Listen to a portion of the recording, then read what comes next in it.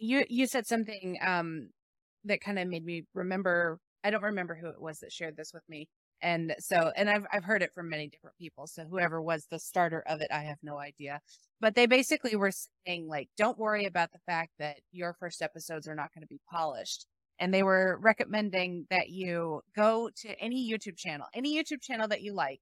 And instead of looking at their most recent video, look at their first uploads just to see that, yeah, the first one's the lighting's terrible. They forgot to put on makeup. They might even have a stain on their shirt. But the whole point is they showed up.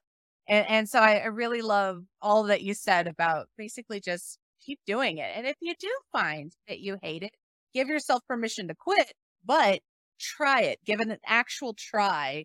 And so I like that you committed to 100 episodes, but I also like that you said, at least start with just 3. Yeah, I mean, honestly, like you really might hate it, and that's totally okay. But we all that's what I love too about in creativity is my team always teases me because I always say everything is an iceberg.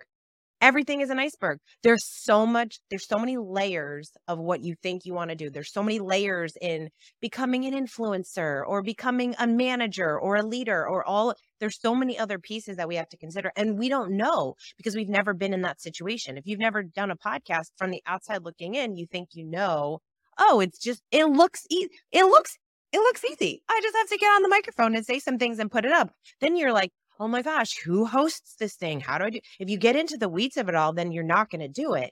But this is why I always love reminding people of what's your MVP? What's the minimum viable product? What is the minimum that I need to do in order to get this podcast out there? Fortunately, there are places like rss.com where you can get your first podcast up for free. Like that's all you have to, you start there and then you start to learn and then you start to be part of that community and you start to meet other podcasters and you learn new things. And that's what I love about communities like this. This is why it's so important for us to be connected with other people that are doing this kind of work. So that's what we have to think about especially when we're first starting.